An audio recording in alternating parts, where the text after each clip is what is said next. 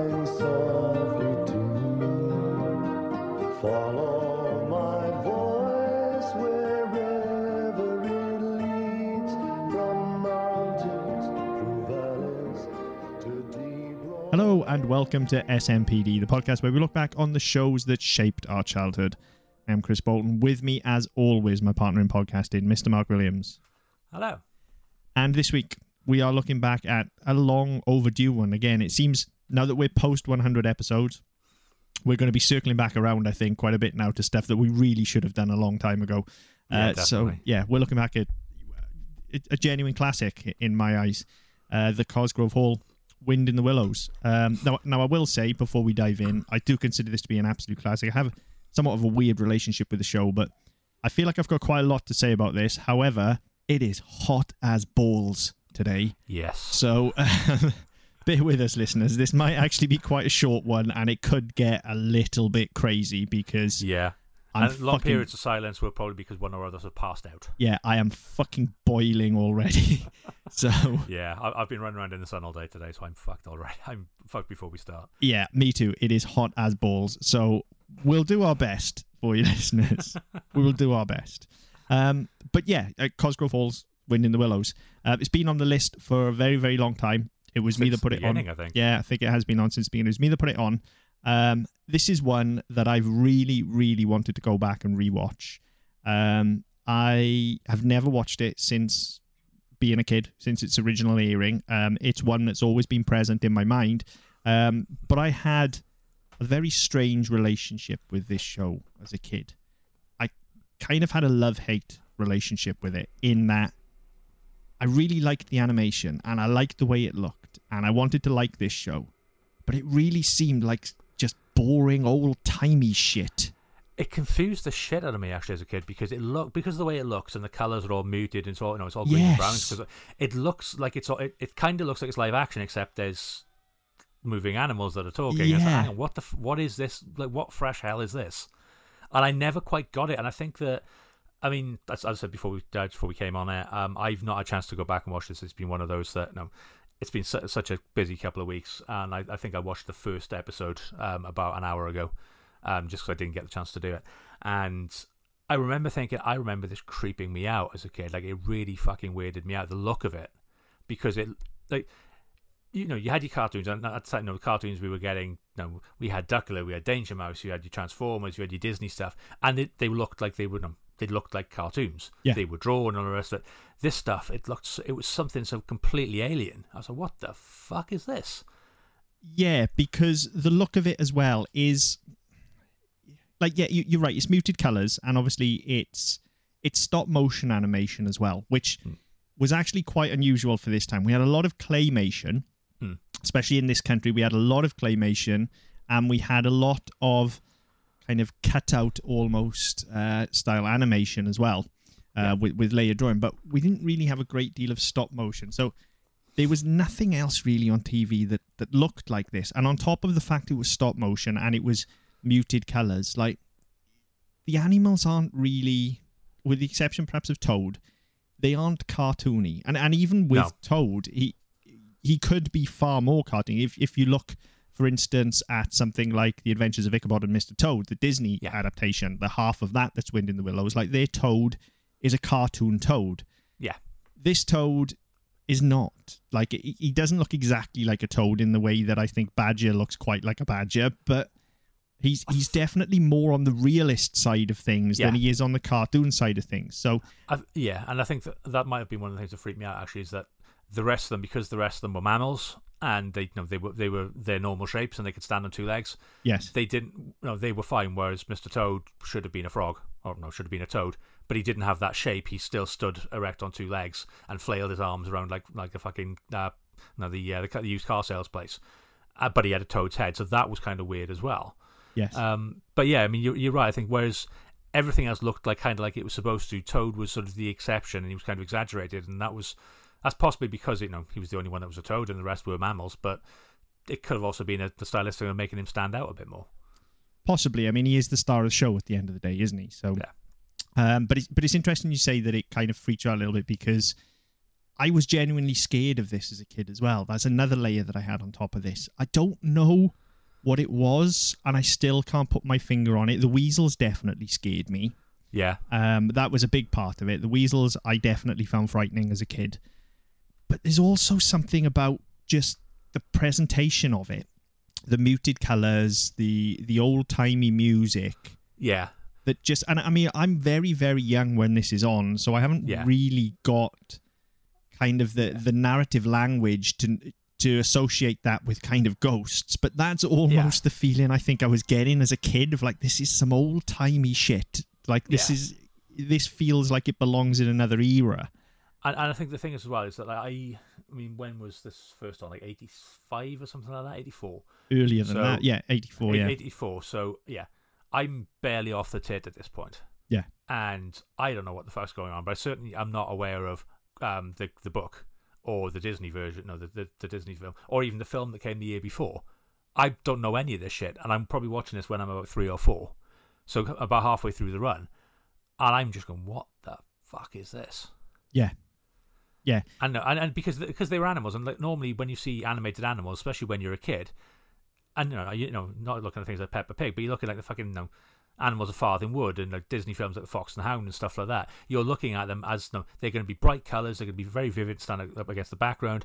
They're going to be very detailed, but they're still going to look like they're drawn. Whereas this is like, oh shit, I don't understand how have you got the frog doing that? Because I don't know what the difference between a frog and a toad. I probably still don't now, but I didn't know he was a toad, not a frog. Apart from the fact his name was Mr. Toad. How did you get the animals to talk like that? How do you get them to move? How do you get the clothes on them? Yeah, there was something magical and at the same time quite frightening about it as a kid. Hauntingly realistic, I think, was the problem. Yes, I think that's probably what it is. It's almost Uncanny Valley before Uncanny Valley was a thing, isn't it?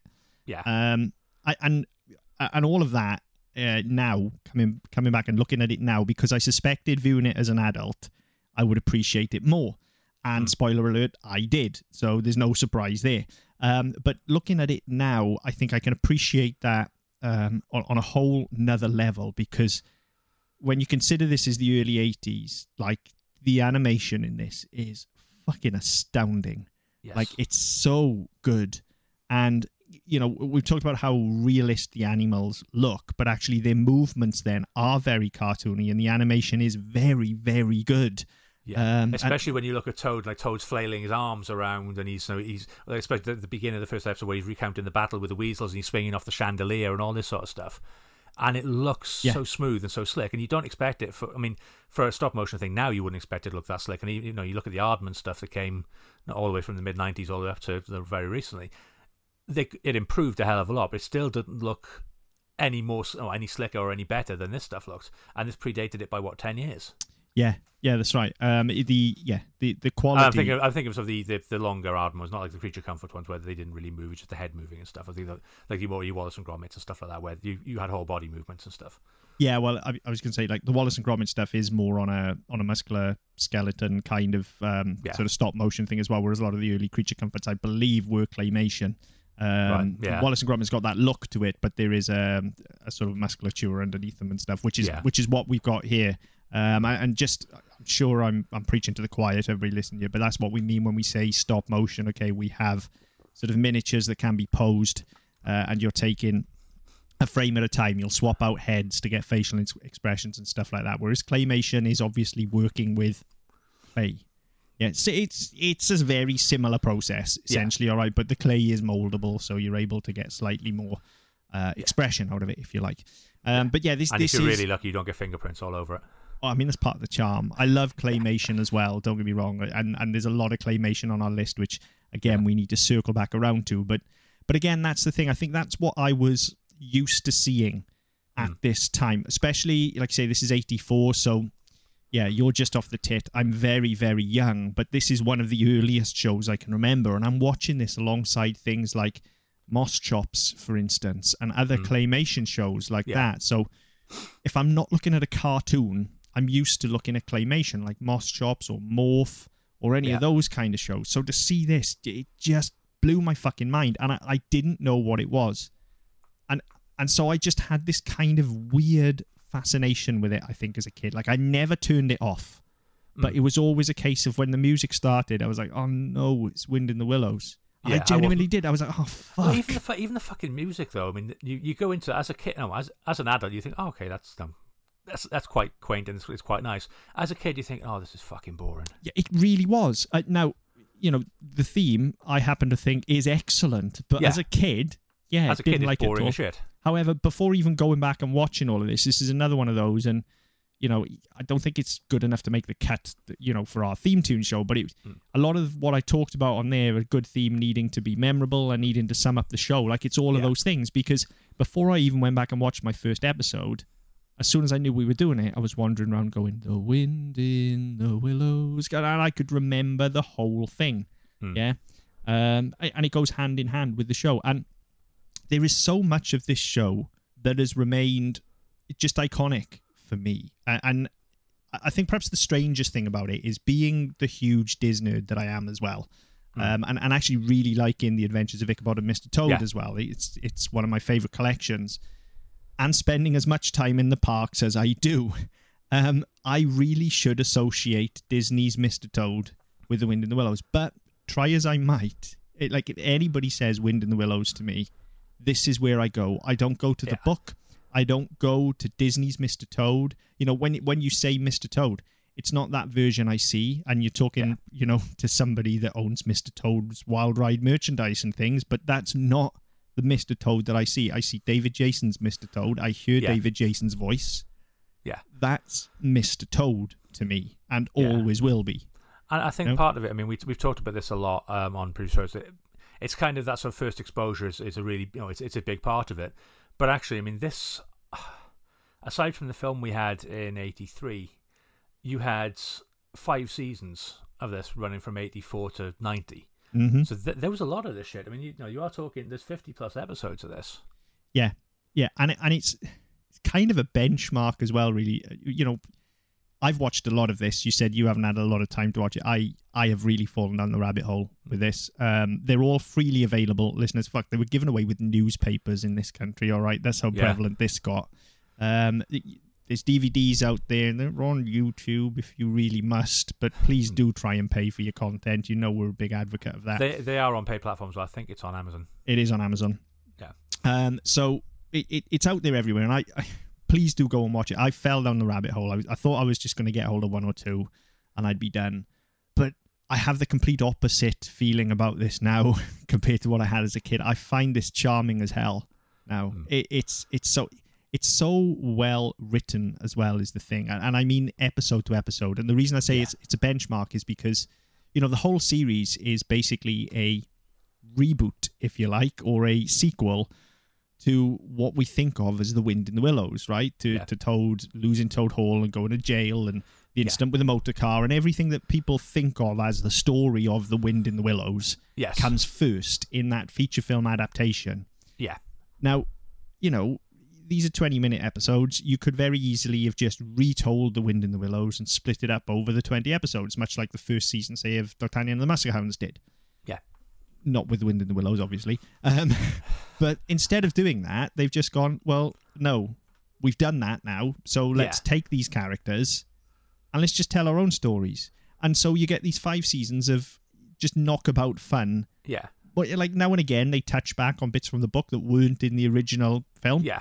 But most of it is just, well, we're going to have some fun with these characters now. We're going to reboot it. We know who these characters are, so we'll take them on episodic adventures. If anything, it's a very good example of fan fiction. Yes. And I think now we see that a lot. We're seeing franchise after franchise just rebooted and put through the ringer. And again, I'm very vocal on my feelings about that. If you like these reboots, then good for you. Some I like, some I don't, and I'm able to distance from that.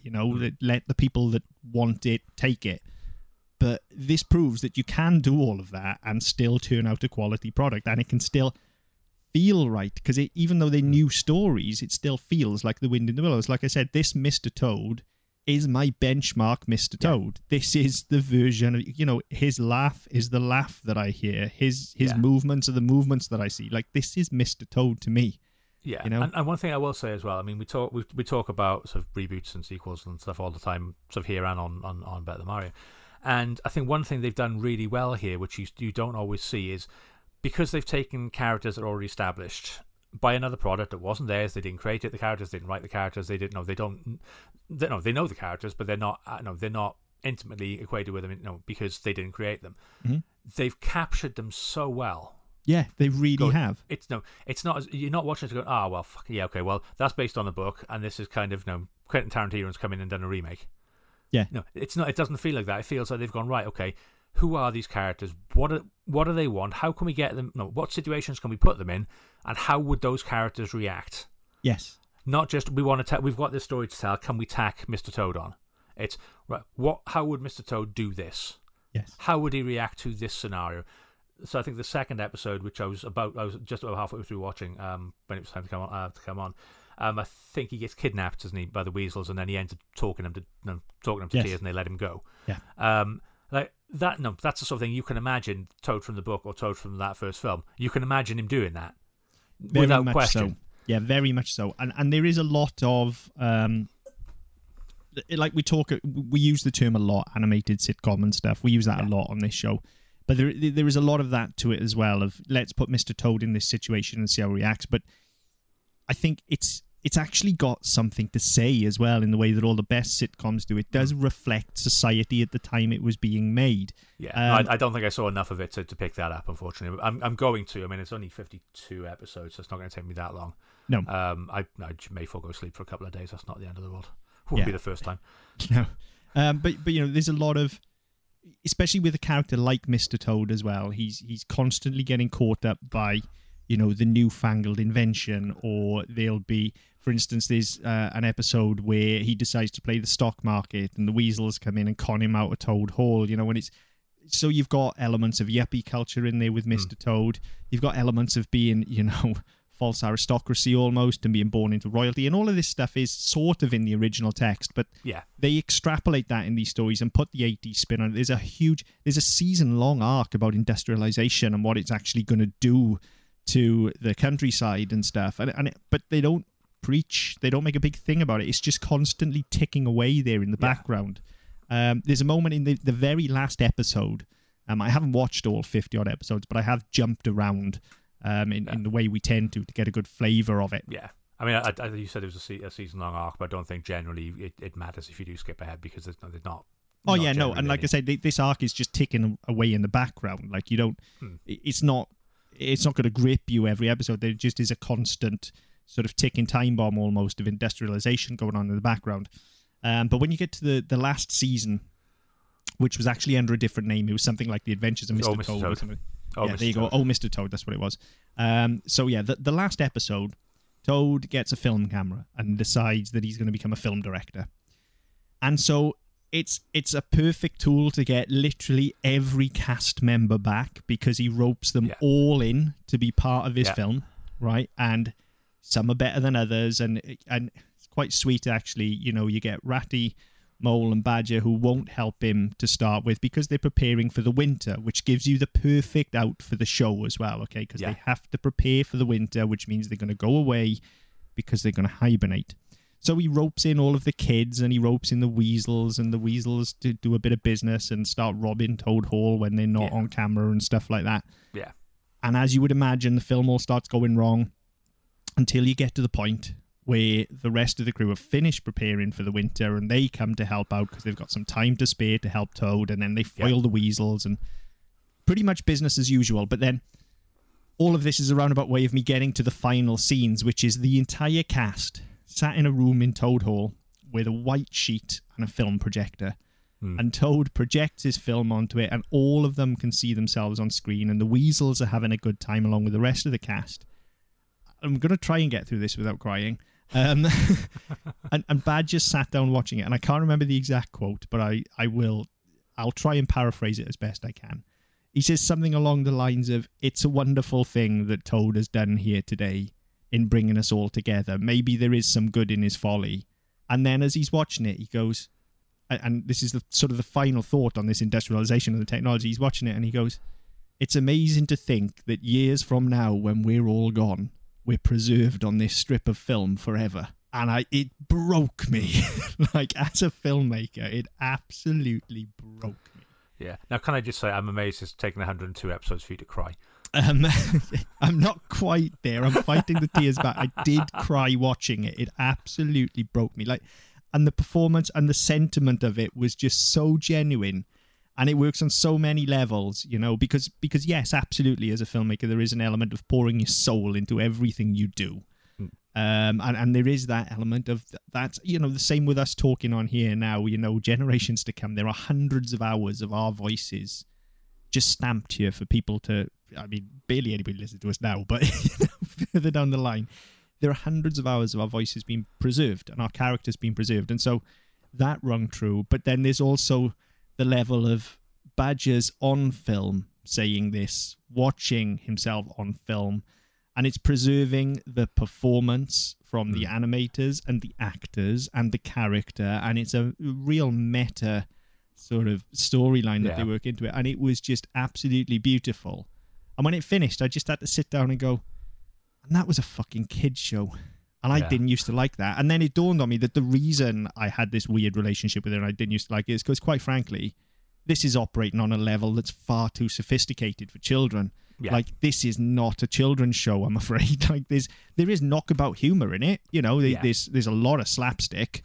Yes. Which you kind of expect from Cosgrove Hall. You do. And, when some of the performances, David Jason especially, is pitching to the stalls in the way that you would expect. And that's not a criticism either. No, absolutely not. I was going to come on to it later on, his performance. Generally, when you get people who do similar characters, especially with animation, you get the same voice, the same performance, just with different words. Yeah. And you don't get that with David Jason. And to the end, you look at characters where he's a lot more he's never quite as manic as this, but you look at Ducky, look at Danger Mouse, he's always very energetic, it's always very upbeat, and then here it's to the nth degree, but actually it's almost as if he's trying to mute it because it would go too far over the top if he didn't.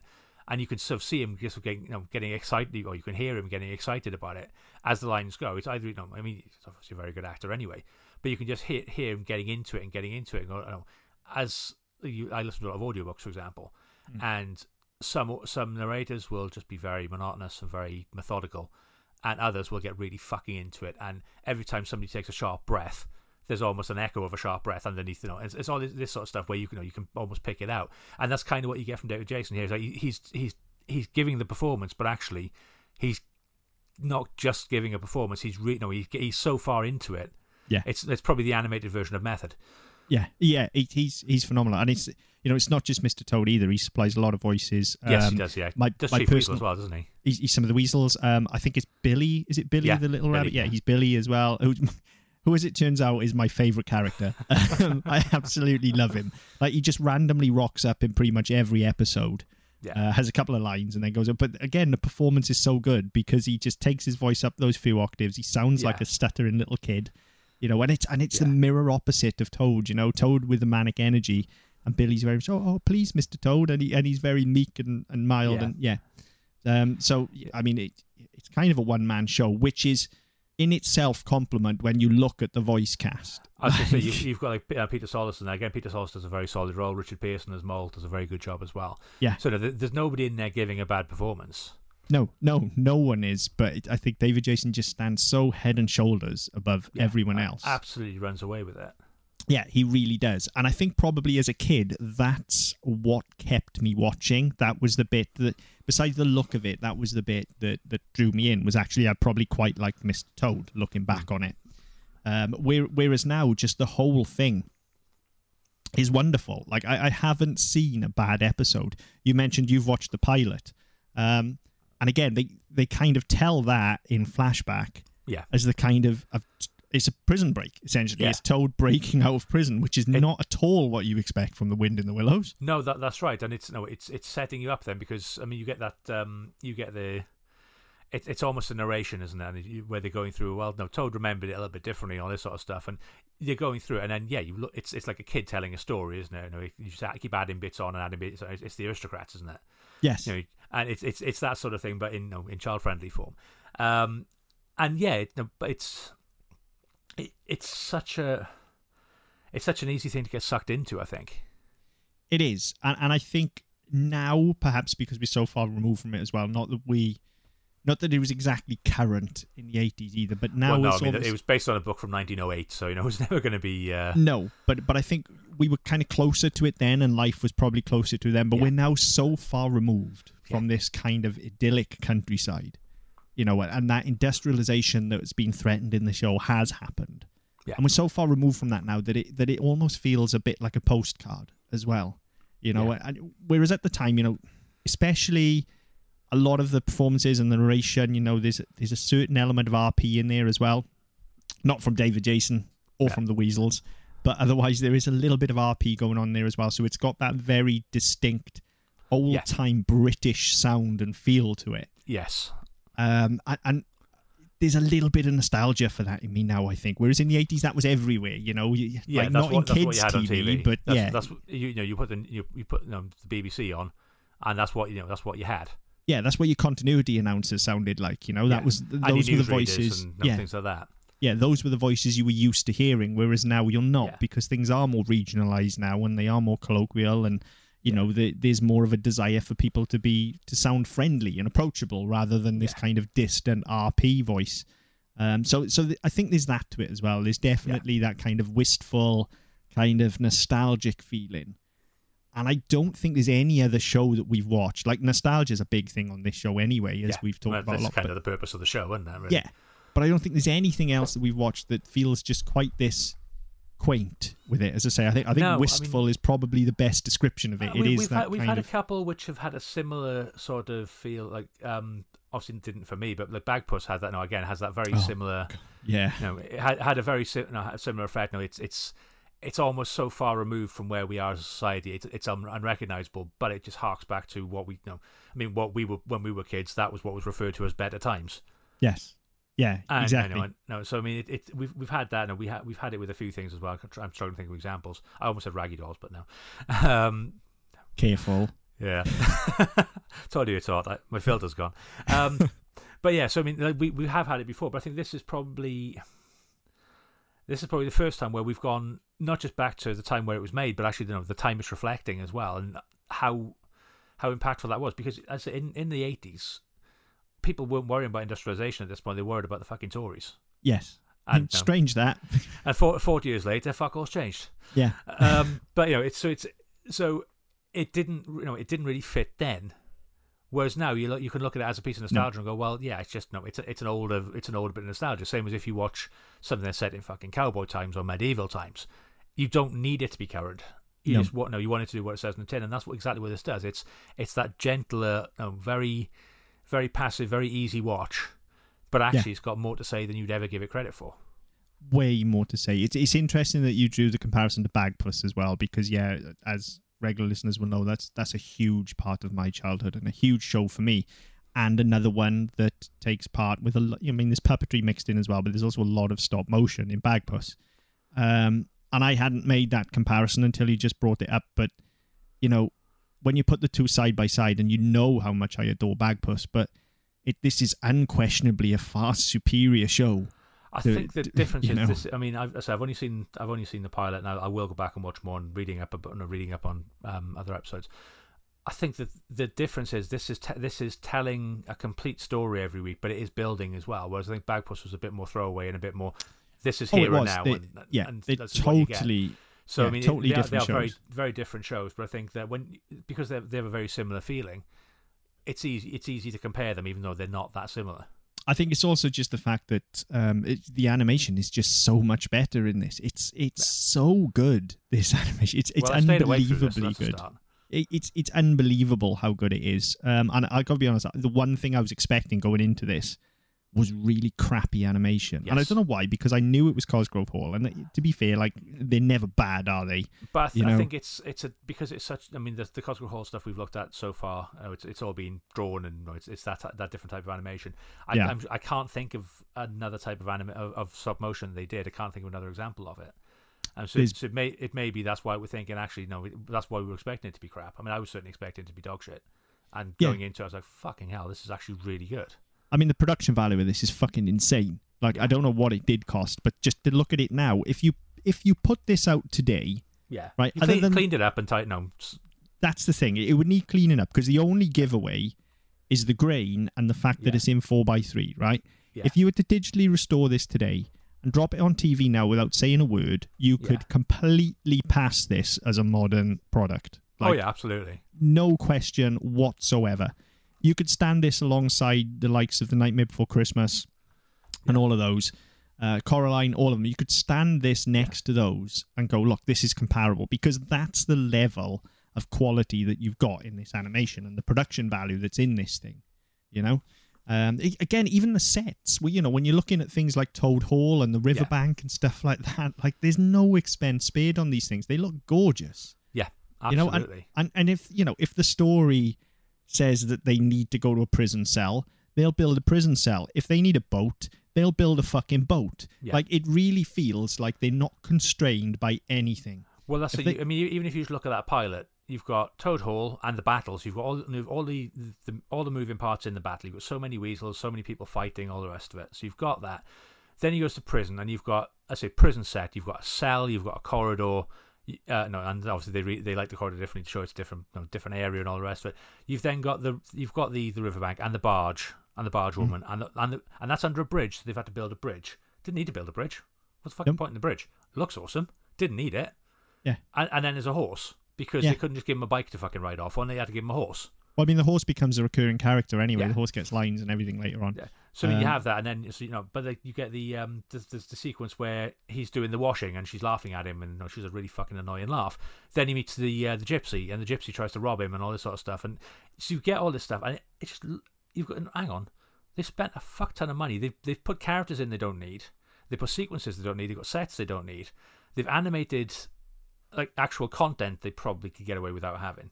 And the thing especially this time when you're doing animation, doing stop motion animation, and you're doing frame by frame on film, it ain't cheap. No, absolutely. It's not like doing it now, where you can make a wire model, or even if you are doing stop motion, it's all digital, so you haven't got to worry about burning through film and stuff. So you don't want to be burning through stuff you're not going to use. But it's so tight, actually, it doesn't feel like they've wasted anything. Yes, okay, they didn't necessarily need the gypsy man. They could have worked part of the story around him rather than through him. But actually, it doesn't really detract from it. And you're thinking, well, fucking hell, they've gone to the trouble of actually making that. Yeah, yeah, and you know that stuff just gets like wilder and wilder as the show goes on. You can see with each season, you can actually see the show getting more expensive, which is interesting, because that says a lot about traditional network TV, as it would have been at this time as well. You know, it's the world's different now with streaming, but certainly back then, you know, shows did escalate in their production value, and what would normally lead to a show being cancelled was the point where the production value outweighs the audience share and the advertising revenue. Yeah, but this was on ITV, wasn't it? I think it was on ITV. So there would have been, even though it was on the kids' block, there were still adverts. Yes, absolutely. So I mean, they'd been getting a share from that. So that would have certainly helped as well. Yeah, it was Thames Television production. Yeah. You will all have heard the Thames Television theme at the front of this before Wind in the Willows, because they're inseparable. Bongo on my fucking head at the moment. Yeah, they're inseparable. There are certain shows. This is one of them. Rainbow's another. Yes. There are certain shows where that theme is just inseparable from the TV theme. The Thames TV logo is part of the Wind in the Willows to me, as far as I'm concerned. You know, it's an iconic part of TV for me, which is quite sad. But it says a lot about the shows that we watched as kids, doesn't it? You know, but where was I going for that? Yeah, advertising. Yeah. So you can see how expensive it's getting, and that probably is what ultimately led to its downfall. But I think the 5 seasons that we've got, the 50 odd episodes, or whatever they are, they're fucking magical. Like the amount of money that, like those and the film, the amount of money that's been thrown at this, and the quality that comes out of it. I think what shines through is just a commitment to never just being good enough. That's what it feels like, you know. It's that level of, oh yeah, we could probably get away with that, but it's just not good enough. So we're just going to keep going until it is good enough. Do it better. Because nothing on here looks wrong. Like you say, there's no fat in these scripts. Yeah. Yes, okay, there are elements where perhaps you don't need them, but it all works, and the episodes never outstay their welcome. The performances are good. some of the dialogue is nothing short of fucking excellent. I mean, and I don't just mean the stuff like Badger's speech at the end, a lot of the actual sort of heavy lifting stuff, just especially with the weasels. Some of the punnery, the back and forth is brilliant. It really is. Like, it's dead funny, and how much of that is the actors and how much of that is in the script, I don't know. But it all works. It's genuinely funny. But again, as a kid, it was too sophisticated. The humor was just too sophisticated for me in the characters. Like, all right, if Toad trips up or something, then I'm going to find that funny. Yeah, if he runs around going, that's funny. Yeah, that's funny. Yeah. Yeah. But, I don't appreciate... Making a pun about frog spawn. That would... would fly straight over your head. Yeah, and I don't appreciate as a kid, the kind of nuances of the weasels. I just found them scary, but I didn't get that they were Cockney gangsters. Yeah. So I didn't get a lot of their Cockney rhyming slang and things like that.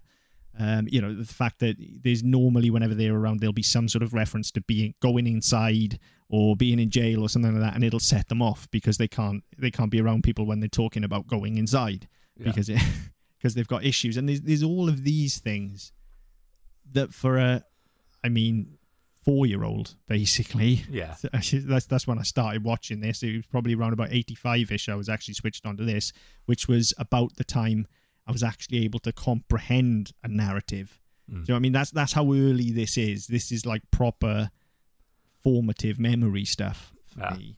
And all of that just goes straight over my head. Whereas now, I can fully appreciate it to the point that I wish I had all those DVDs off the newspapers, because they were fucking free. Whereas now I've had to pay fucking money. But I don't feel ripped off by it at all because there has been a lot of home release throughout the years, and various different versions. So I mean, there are plenty around.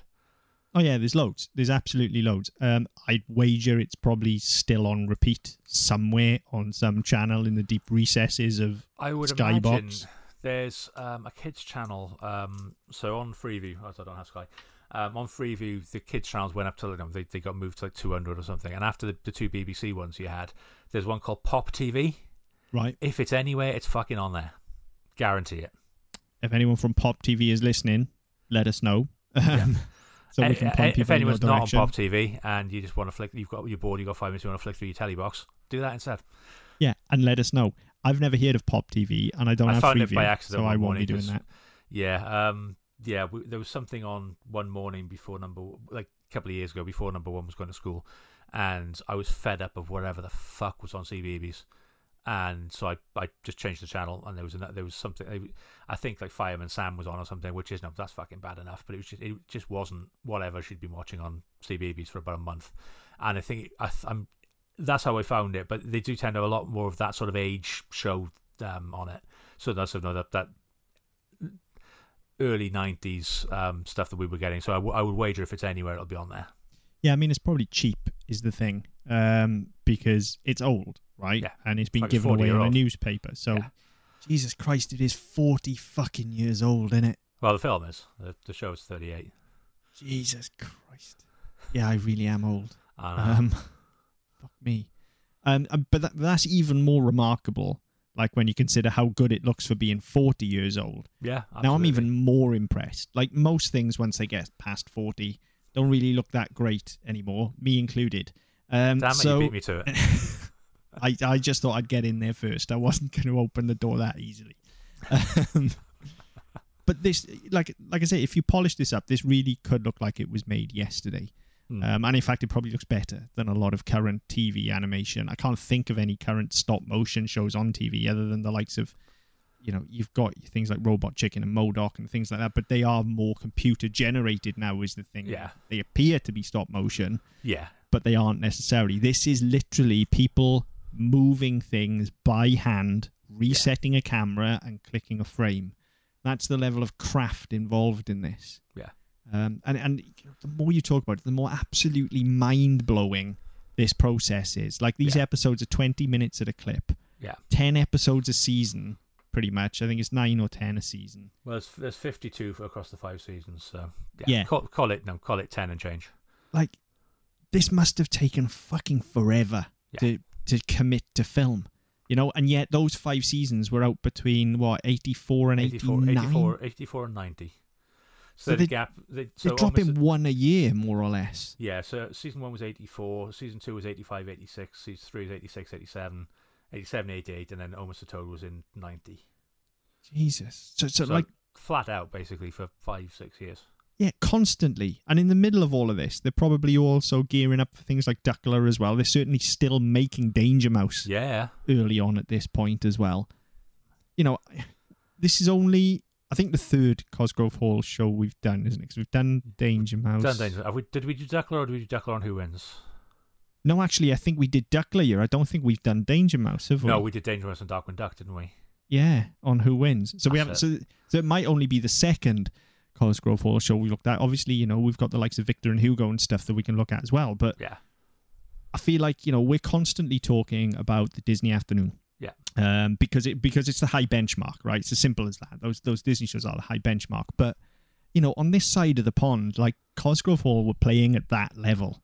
Yeah, you know, absolutely. And I had some issues with Duckler rewatching it, you know, which we talked about at the time, but you still can't deny the quality of that product. Yeah. And everyone involved, David Jason's accent aside. But that kind of, I don't think that's exemplified anywhere better than here. Like this just oozes quality from every fucking pore. I want to track down the film now because I didn't watch the film at all. I just watched a load of episodes. But I'm sure the film is out there somewhere if I go looking for it. Yeah. But I want to check that out now just to compare it to Ichabod and Mr. Toad. Just to do a like for like, because in terms of a straight adaptation of Wind in the Willows, that's what I'm used to. It's watching Ichabod and Mr. Toad at least once a year, normally because I'm watching it around Halloween for the Sleepy Hollow side of things, and then I just let it run on to Mr. Toad as well, you know. But yeah, I need to track this down now. And, I'm just looking to see if I can find it now, but might need a bit more extensive research. It's bound to be out there somewhere. I've absolutely no doubt I can find it within a couple of minutes if I really look. Because, as I say, these are all readily available as well, so there's no way that that's not. I can't imagine that. No.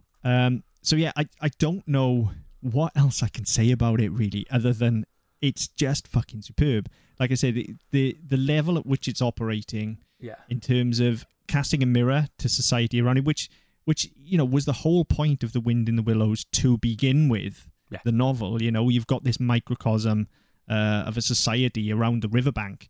And, you know, they're talking about, you know, the encroachment of things like the motor car and the, you know, the motorization era and stuff like that. That was all there to begin with. But the way they've just taken that and spun it out into what would become the materialistic 80s. And you can see the seed of it, as I say, when you've got, you know, Toad playing the stock market. Toad gets a film camera. Toad gets a motorbike. You know, I think all as well, of these things. I'm sure I read as well that towards the end, they had a storyline whereby there was a railway track was going to be put alongside the river, and it was basically going to come through the riverbank.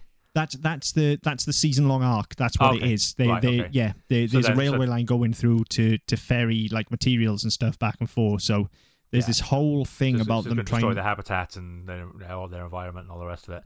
So again, very on point for the 80s and very on point now. Yes, yeah, very much so. So on top of being this wonderfully animated, quaint, sort of Middle England collection of tales and caricatures, it's also got a lot to say, and it says it remarkably well. Like I said, yes, it's a little bit sappy, but that speech from Badger at the end just had me fucking bits. Absolute bits. Yeah. You know, there's this constant reference as well to Toad's ancestors, which again is in the it's in the source material, but they really do play that up with Badger actually being more of his guardian as well, and constantly talking about his father and what his father would want. And so, and I think there's always a temptation as well, making something like this, which I say at the time of making this show, the source material was 80 years old, more or less. Yeah. And there would always been the temptation to make it really twee and really, you know, just really kind of like the Famous Five and of the Enid Blyton stuff, whereby, you know, life was better back then and all this sort of stuff. And they could have done that. And I mean, I hadn't read the book when this was on TV. I haven't watched it since until today.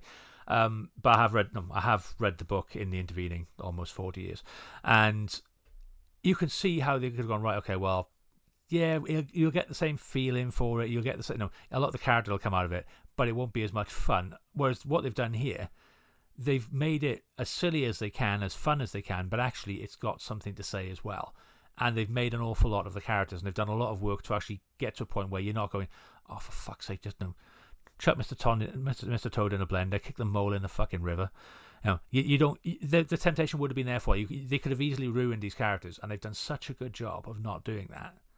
Yeah, they've stayed true to them, and I think twee is exactly the right word. Actually, I think that's probably a word I've been dancing around all evening and haven't landed on for some reason. But I think twee is exactly the right word in that it could have been and isn't. Yeah, and I think I was worried that it would be going back and rewatching it, because that's certainly what my memory of it was, and that was probably why I thought I didn't like it as a kid, and probably why I've never gone back since, because I was like, oh, that's that really fucking twee Middle England boring show for Tories, because that's what it felt like. Do you know what I mean? Well, that's kind of how it looked, wasn't it?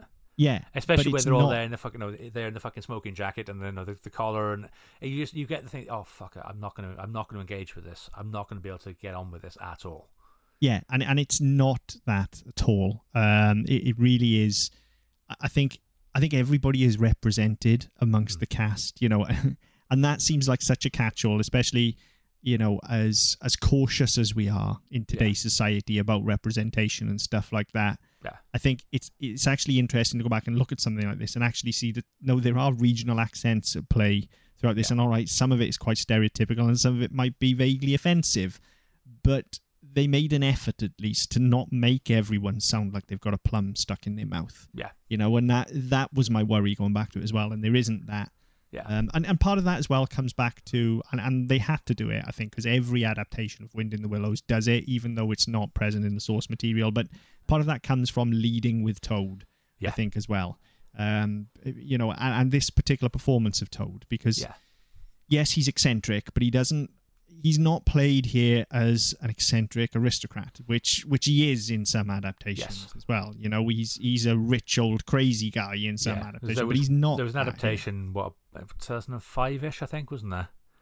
I don't know. I'm sure there was, and I think that they kind of did that here. They made him almost this wild, eccentric landowner. Yeah, the type you'd get in like a Fast Show sketch. That's that. Tory QC who's going to be just out there shooting badgers on his lawn. Yes, and that's the trap, isn't it? But I think 2006. I apologise. Yeah, that's the trap. But I think this does it very well. I do think we've mentioned it a lot as well. But Ichabod and Mr. Toad does that very well as well in making Toad an approachable character and leading with him, because actually Badger is very down to earth and straight talking, but he's too gruff.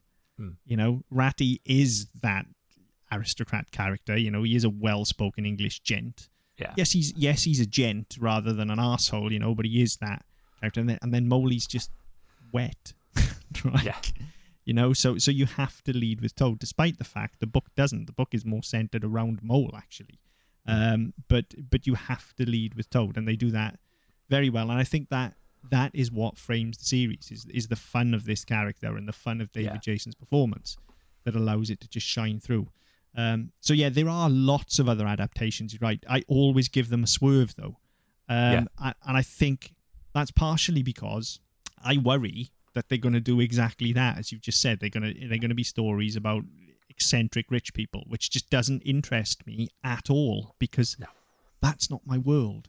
Yeah, so I need the way in, and this does that, and Ichabod and Mr. Toad did that as well. And so those are the versions of Wind in the Willows that I can get on board with, if you like, because you can see yourself in it. And it's even things like the washerwoman on the boat, that you were talking about, and the whole section there with his cross-dressing thrown in for fun, which, all right, we couldn't get away with that now, but it was the 80s, and it's funny, it's a bit of business. Billy and the kids, they're always funny. God damn it, he's Billy with the kids. You see, is all of this stuff, and when you say it out loud, you go, Billy and the kids. Yeah, didn't get that. Fuck, missed that. No, but there it is. That's it. That's the level this is working at, and it's fucking wonderful. It's an absolutely joyous show. It's way too good for kids. It's way, way, way too good for kids. Yeah, I think it's. I wouldn't say it's too good for kids. I think a lot of what's good about it would be lost on kids. I think that's the problem with it. It was on us, apparently. Yeah, so. And I mean, we've looked at other shows whereby there's the slapstick for the kids and there's the nudge nudge wink wink for the parents. This there's not so much of that in here. There's not so much of this the smut stuff, the carry on jokes and stuff like that. But there's enough in it where you go, okay, I get that. I didn't get that one. I would have missed that when I was a kid. Yeah, and it lands, but it doesn't. It's not there in as much it needs to be smutty or it needs to be crude or anything else. It's just there, and it's far cleverer than kids would appreciate and understand. Yeah, it's smart. It is what it is. Yeah, they don't rely on smut. It is smart. Yeah. Again, the stock market episode, he's constantly investing in crazy ideas, and they just get more and more crazy. But they operate on a level that a kid's going to find funny because it's a ridiculous idea. But for an adult, they're having a barb. They are just taking pot shots at 80s society and the desire to always have it now and to need it bigger and to need it better. Yeah. Not to mention Mr. Toad's coke habit. Well, there's that as well, yeah. So, I mean, he was definitely on something, let's be honest. God, yeah. Yeah, but so yeah, it is smart is the thing, and all of that's going to sail over a kid's head. And then when you tie that into that muted realist look, it is a little bit nightmarish for kids. Like, it definitely did freak me out. Yeah, really threw me. This and Almond Cheap are the two that I really remember freaking me out. And Almond Cheap is on the list as well. So I need to go back to that one. Different reasons. I need to go back to that one because I don't really remember that. I loved it, but it scared me. As soon as I see it, I'll probably it'll be one of those. I'll see it and go, oh, fuck yeah, of course I know it. Yeah, I loved it, but it scared me. I don't know why, but I'm sure I'll remember when we watch it. One of my, like sometimes you remember feelings more than you remember everything, and I remember being scared of that. So that'll be interesting when we watch it. Yeah, that'll be a fun one, whenever that comes. Yeah, but for this, it was definitely that old-timey music and the muted colours just felt like it belonged in some sort of fucking haunted house or ghost story to me. And I'm so glad that I've pushed past that now as a 40-year-old man who's no longer afraid of shit like that. I'm so glad that I pushed past it finally and just discovered this amazing show. And more than anything we've watched in a very long time, I really recommend that everyone listening goes out and gives this a chance, because you're going to discover something wonderful. Yeah. And I really, if you're listening to us and you like this sort of thing, then I fail to see how you won't love this, because it's operating at such a high level. It's gold standard. It really is. Yeah, and I mean, I've not watched anywhere near as much as I should have for this episode of just life. But yeah, I've watched the pilot and I've read on a bit, so I know enough of what was going on to be able to do the show. But yeah, we don't get that many where I go, you know what, I'm going to make time to watch this. It's only 52 episodes, so what's that? I don't do maths. Probably about 20 odd hours in it. They're about 20 minutes a clip. Yeah, it's like 2 days worth of watching because I got to work. So it's not, fuck, I park up on the side of the road and watch a couple of hours. Nobody's going to notice. But it's one of those. I'm going to go back and say, right, I want to at least get through a season of it. Yeah, I mean, when you say it out loud and you say 20 odd hours, it sounds like a lot. But not going really. back 10 years ago, that was a season of a TV show. Yeah. We get shorter runs now. Series run for like 12, 13 episodes, but they used to be 22 to 24 episodes. Your standard was 22. Sometimes, depending on the show, you'd get 24, 25, but generally you at least get 22 a season. Now you get 6, 8, 10, maybe 12 if you're lucky. So it's only one season of a pre-2000s TV show, really. Well, yeah, this is it. And I was, when people go on about, I binged this show and it took me like 4 hours. Fuck off. I remember at one point I did all 8 seasons of 24 in a week.